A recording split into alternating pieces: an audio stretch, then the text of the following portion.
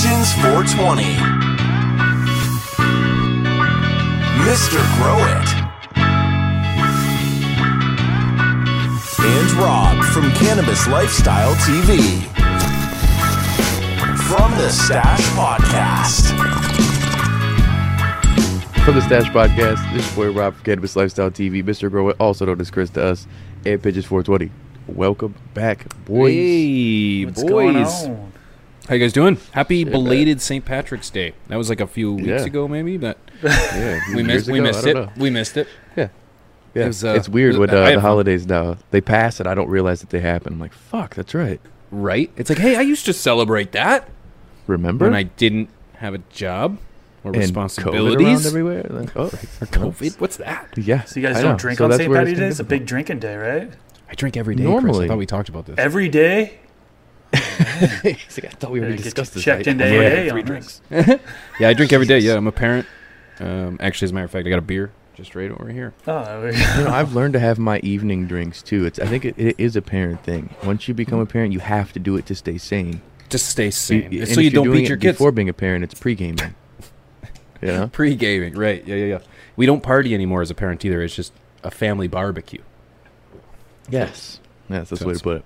Yeah. So Yeah. today, you know, it's funny we talk about these things like that, the stigmatized things that don't have a stigma as much, like drinking daily. That's totally cool with a lot of people. That's acceptable. But that plant, for some reason, still has that negative stigma. You know, it took me years. I mean, you could definitely relate to this, Pete. It took me years to be able to let people know this is what I do. I'm the guy on YouTube. I'm the guy on WatchSteelTV.com. Like, that's what I do. All my clients in the marketing space, I was afraid to tell them. You know, I was worried that it was going to ruin my business. It was going to ruin my reputation, which is a ridiculous feeling to have in today's day and age. Agreed. And I think the 3 of us both all hid our faces at one time. Chris, you did too, didn't you? When you first started, was just a voiceover or talking head? or hid. I think you said Hid. hit. I think you Oh, said hit hit our faces, Hit my punch ourselves. face. What? Hid face. Yeah, You might, yeah. yeah. I had to hide my face because I had an employer, right? So I had somebody who hired me, and if they found out I was doing videos on a drug that's federally illegal, I could potentially lose my job. So I had to hide my face at first. Now, luckily, I was able to leave that job, and now I can show my face. Same boat. That's always Yep. a big perk. That's always a big perk. And that's a big shout out to the community, the people watching or listening, that you guys have literally been able to help in the confidence side, financially, support with the community, people that we can bounce back on and be ourselves to. So shout out to all of y'all, of course. Absolutely. And that was like for, I'd say the first year, maybe 2 years, I was just the camera guy and editor and the things I do now a lot for, you know, CLTV, but my face was never there. It was always just Trey. And it was just me being paranoid, me thinking, you know, that stigma's there. And it's there because of bullshit. It's there because of the reefer madness stuff, the things that we've gone over on the war against drugs or the stuff talking with Thomas Howard, where it's just like, it's not a reality. The stigma is a reality, but what stigmatized it is not a reality. There's no reason why we should feel this way based on what judgment's been handed down from people who don't know anything about this plant. But for some reason, it's there. And it doesn't matter if you're in a legal state, legal country, no matter where you're at, there's going to be a handful of people who do dictate your life, potentially, that may judge that. And that's where, like, how we can break that stigma, what we can do as individuals is the key. And I think that's the core focus on this episode here, is to talk about what, as the individual consumer, grower, advocate, whatever, what can you do to break that stigma? And I think it starts at home. I think first thing starts is in home, being the individual inside of you. Be the best version of you possible. If you're a skid, I'll be blunt about it. If you're a skid, then you're going to represent us in a bad way. If you are dirty as hell and you don't work in any, you don't have to have a job. I'm saying you don't work, you don't do anything physical, you don't get out in life, you don't make some sort of financial gain in your life, and you just smoke all the time, well, they're going to say, lazy stoner, it's because of the plant, it's because of the bud. It's like, no, it's not because of that, it's because of the individual. That motherfucker was a loser pre and post cannabis. That has nothing to do with the plant. Trust me, I know a lot of those people. Right. And I think a lot of the stigma is the issue of people attributing people's titles to that of a plant. Now, to phrase that in English, you know, it's like, just because somebody has a flaw doesn't mean it's related to cannabis. Humans are flawed by nature, and we don't blame milk We don't blame vehicles. We don't blame education. We don't even blame parents anymore. So it's like, why do we point the finger at cannabis to be the sole driver of what makes somebody or something acceptable or, a good example of? And that starts with public perception. When we had Howard on, it was to much my surprise, but not that when I asked him what needs to change in order for legalization to take effect, he said public perception. People still perceive potheads as potheads. You know what I mean? And there's the idea of being stoned and successful isn't a concept, right? Despite the fact that we have a number of people of power that are stoned and successful, and it starts with public perception. And we still see it subtly. You kind of touched on too, Rob, when you say like whether you're in a legal or a restricted state. I'm in Canada where technically it's legal, but yet you still have provincial governments that put out incredible propaganda pieces in regards to cannabis. Like the amount of warnings and labels that go to women who are pregnant or drivers who use cannabis.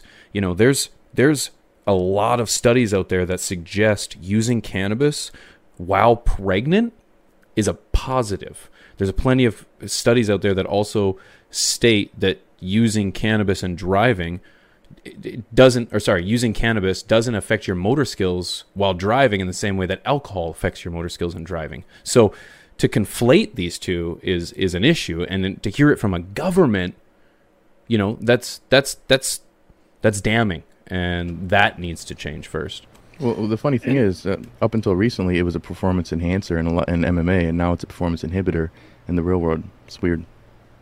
That's crazy. And to piggyback off both of you guys, education. I think there's a massive lack of education.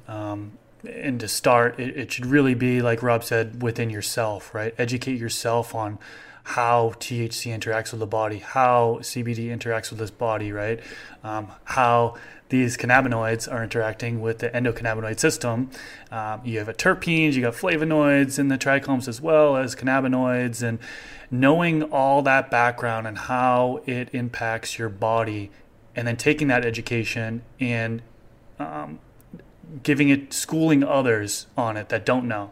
For example, my brother, who is about 6 years older than me, never smoked in his life, never consumed cannabis in his life, always against it, right? Now it's a big change because I'm all about it, right? So here I am, his little brother. It was a little bit of a shock for him when I told him I was working in the cannabis industry and I consumed and all that stuff. But I've been educating him. And it takes time, right? I let him know about what THC is, what CBD is, how that interacts with the body. I let him know that smoking isn't the only way to consume, right? Some people are really just worried and they're against it because they feel like smoking is going to damage your lungs, and that they don't know about edibles and how you can consume that way, and that's a different way, and that has less impact on your lungs, arguably, and so on and so forth. So educating others on how cannabinoids, terpenes, flavonoids, how those are within the plant, how they interact with your body, and also how cannabis now, it's easier to name the states that don't have medical laws. So a lot of people have a medical license, right? So I actually have a medical a license, I guess you call it, right? Approval to grow cannabis for medical reasons. Anxiety disorders, autism, AIDS, cancer, chronic pain, opioid dependency. There are a number of different medical uses for this. So glaucoma is not the only one. So for people to be against it on a medical avenue, they just need to be educated. They most likely just need to be educated, in my opinion. So I think educating yourself at first, and then those folks that are against it, slowly educating them on what you know about the plant and how it interacts with the body and so on and so forth. And, hopefully just we're moving people over one by one, Agreed. I think a big problem is people stuck in the mud. It's people who their belief system is what it is. It's a lot of it does fall into the Bible Belt states, the places that are a little more old school, and their belief is this is just like the hard drugs, and now we're just getting the kids on it, and it's like that's not the goal here at all. The more you remove something from accessibility, the more attractive it becomes to a lot of people. It really does. The more of an abundance it is, the less seemingly kids want to do it. Like the kids that I grew up with who had bud everywhere don't smoke to this day. Straight up. It's weird. But me, who I thought it was charms, my mom forever told me it was charms or cloves, and I was like, oh, I don't know what that shit. Then I found out it was herb. I'm like, what? And it was always hidden, so it was always attractive to me. It just is it's the human nature. For some reason, when there's a small amount of something, the demand is higher. It's I don't know why. So it's sorry, go ahead. Finish. No, you're gonna. I was just gonna say, I think that's where these people need to understand that it's the kids are a concern for everybody. Nobody wants kids to get stoned. I don't want to share my weed with kids, let alone do I want kids to be getting stoned. So I think that you, if you're listening, need to understand that it's about the adults. It's medical and recreational use for adults. Right. And and again, to carry on that, and I as a father, as a parent, have a responsibility to teach and to educate my children on what it is. It's not a forbidden fruit. It's not a forbidden fruit. The reality of the situation is, how many kids do you know go around popping Tylenol, Advil? They don't. Why? Because they know exactly what it is. They don't have a headache. They don't have muscle pain. They don't use it. They don't use it. I know there are kids that go through medicine cabinet, or like, teens and stuff. I had these in my circle, but I'm just, that became more of a it was an addiction thing, and they were getting their sort things from somewhere else first, and then it kind of led to that. But the reality is that when I was a child, it was the wacky weed. Don't touch it. You touch it, and you're in a lot of shit. That was it, full stop. There was nothing. Well, why is it so horrible? And then when you actually tried it, it was like, whoa, it's not that bad. And I'm going to hell for this? Give me another one. Give me another one.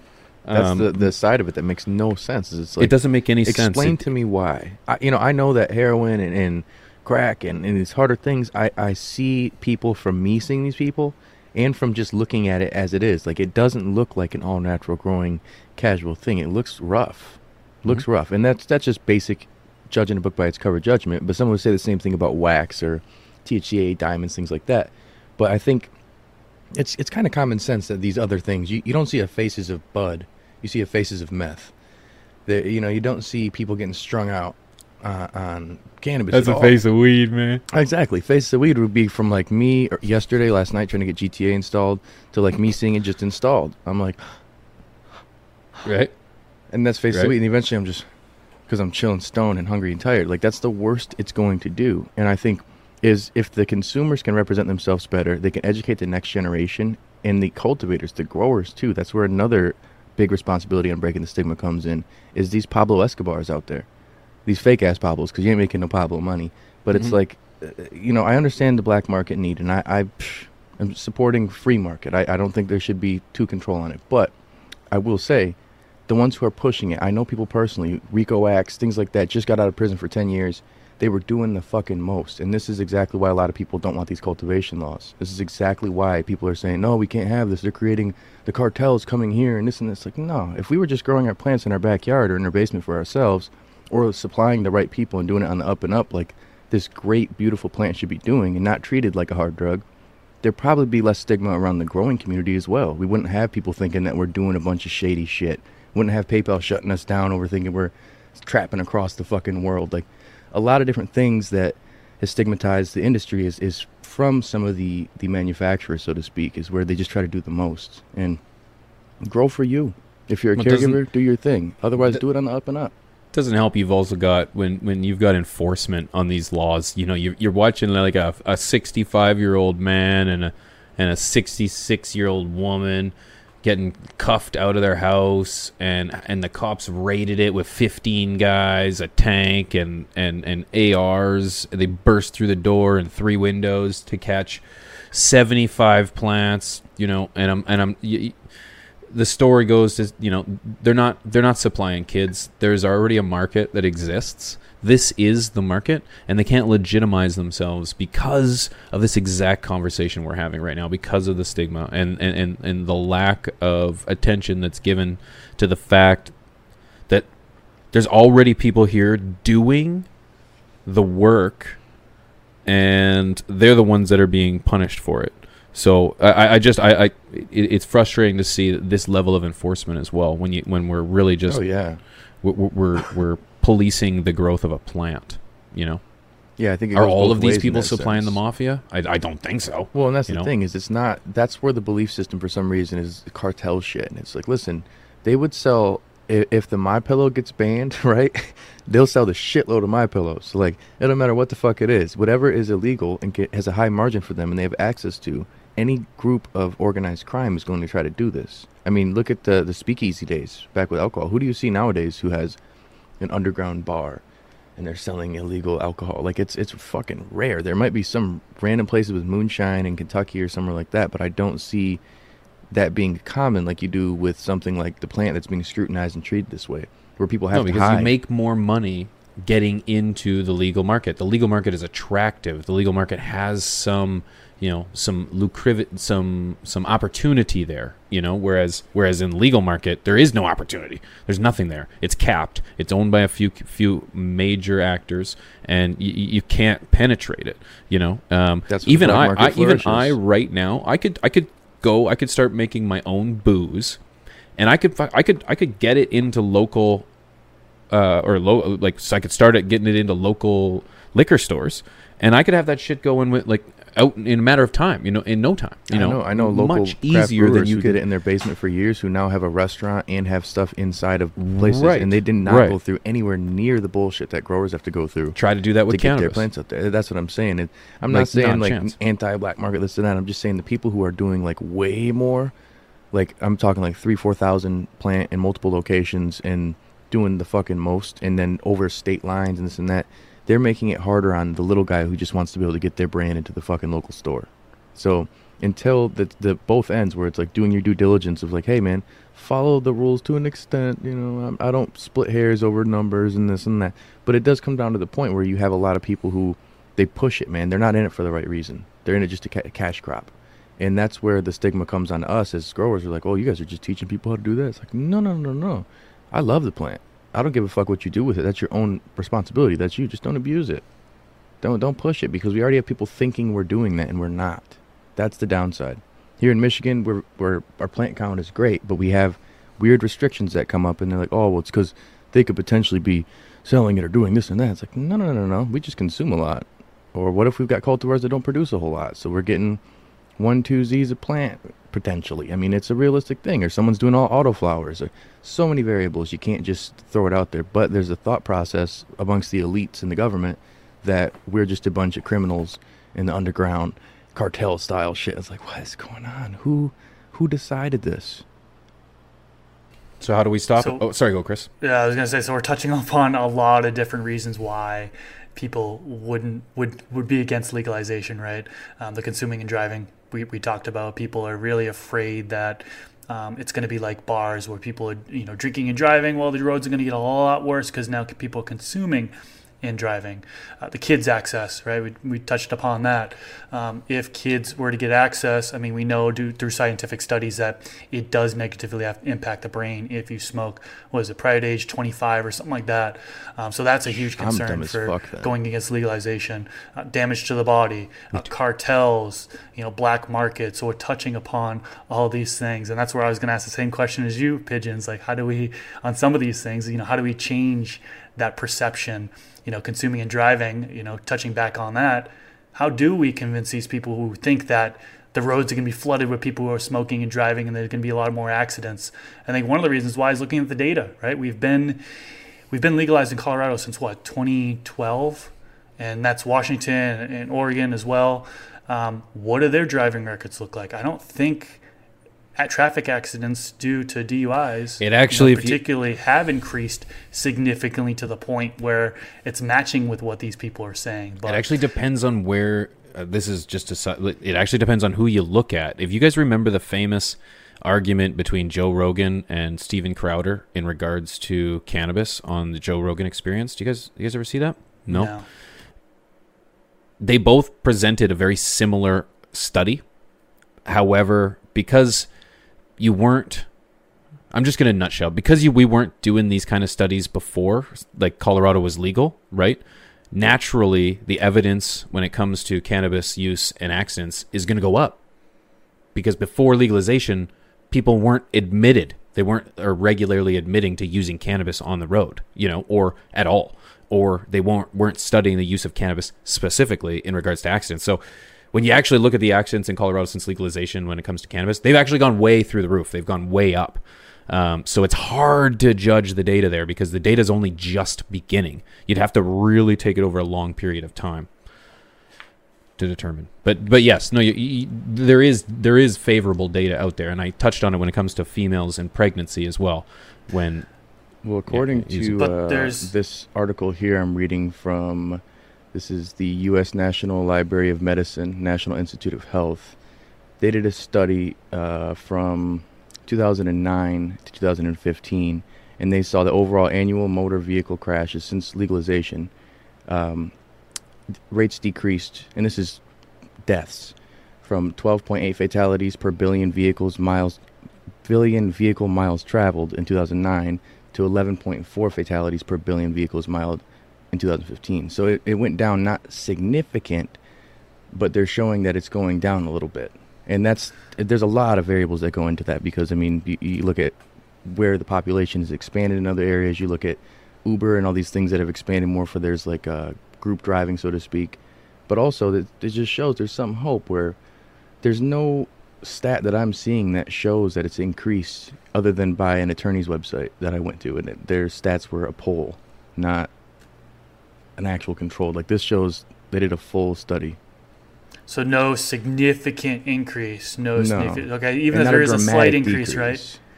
Right? That's what you got to talk about. The pros versus the cons, right? Do we really want to keep this drug illegal just because 6 people maybe die?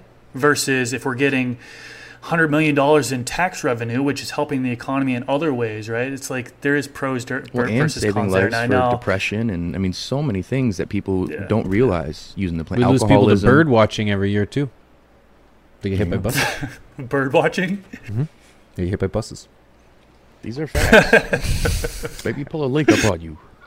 Nothing is safe as well. So much from pigeons. There you go. Right? I'm just full of facts. This is real facts. Don't ever test me again, Rob. They're all facts. See? But no, one of the ways, and I think it's important to address what am I. When Rob says that we have to look inward when it comes to making change and having an impact on the stigmas surrounding something we're so passionate about. The question is, what am I doing? What am I doing to make the world a better place? But what am I doing for cannabis activism? Fuck and and what am I doing to help it grow? And the reality of the situation is we are doing precisely what we're doing. We're creating awareness by creating content, by spreading education and knowledge, bringing people together from all corners of the globe with similar ideas in regards to the plant. This is important.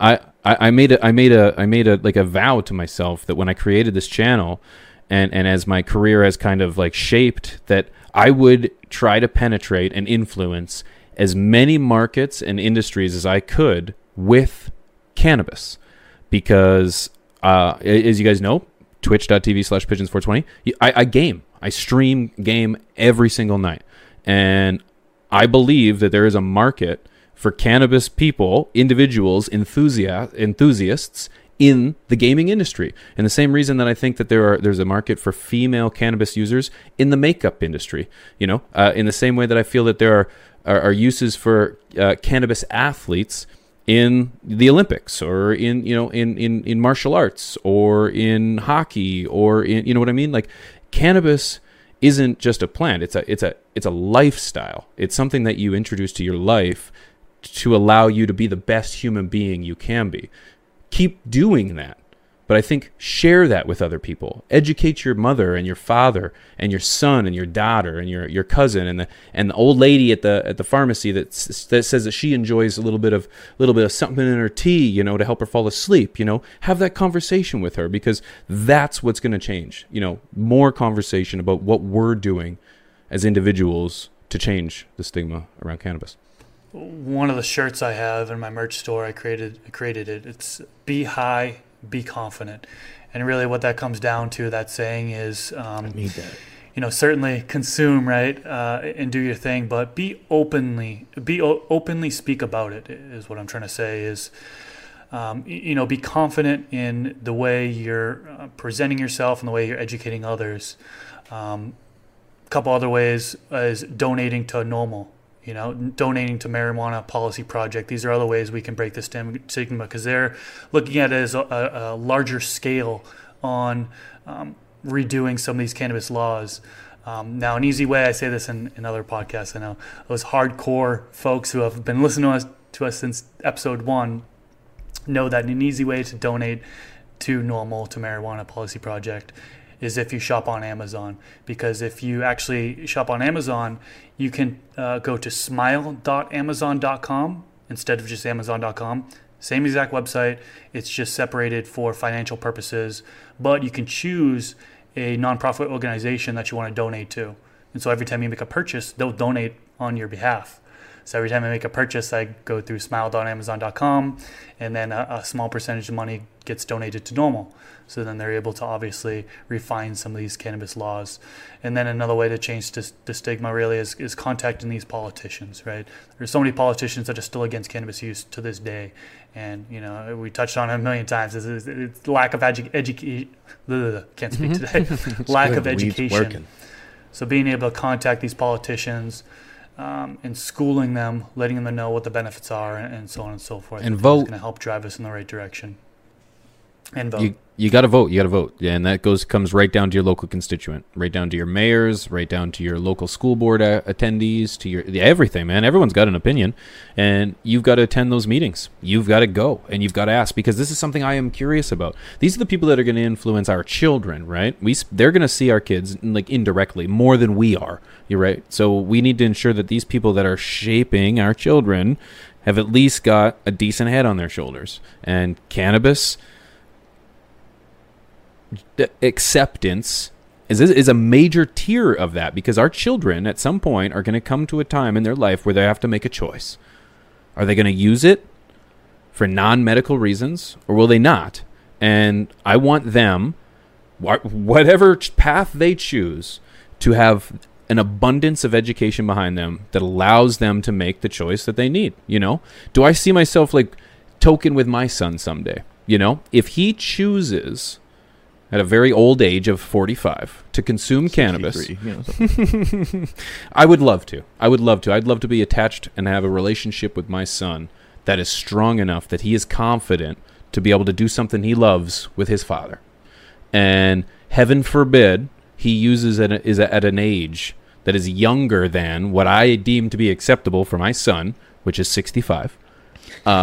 I am going to be accepting of that, and I'm going to hope that I laid a foundation of education down for him, that he made that choice and can live with it, knowing everything I've taught him. And I, again, smoke dank because he knows he'll only smoke dank because he'll know where Dad's supply is. You know what I'm saying? And he learned how to grow from pops. So, I mean, that's the point, though. You break the stigma. And I think another thing, too, is being stoned and successful, so to speak. I don't know a lot of people who are full-blown alcoholics who maintain their success. They can get to that point, but it doesn't matter how much you say you make, how much you retain, how much stays in your life, your relationships, because money is not everything in success by any fucking means. It's nothing. It's actually a very small That's literally like a success. measurement in our society to show that we're like, oh, well, that's like the YouTube subscriber count. It really is just a measurement. It's not necessarily what it is. Doesn't represent us. And I think overall, if you can become successful in all areas of your life and you consume the plant, then who the fuck cares that you consume the plant? If you walk around and you wear a shirt that says Stone is Successful or weed shit, then you're advertising because you truly love it. But who the fuck cares what you do? It should be comparable to who you vote for or your sexuality. I don't give a fuck. It's not my business. Now, if I want to talk about that, then we should have an educated, good conversation. But when it comes down to what you do in your home or in your free time, it blows my mind that in 2021 or 2022 or whenever you're listening to this, that would be a problem.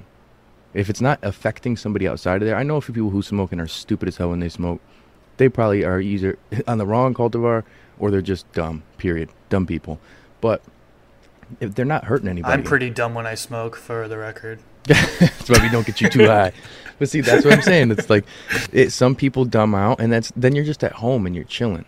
You know, like, I'm not going to get too lit and go, like, again, you got to know your inner self, whether that be how you represent yourself, how you use it, how you consume it. It's just all about knowing the best for you as an individual. And if you can make yourself the best you can be, it's going to have an effect, and it'll spread, and it's like a snowball effect. And other people may be inspired by that and do the same thing, you know?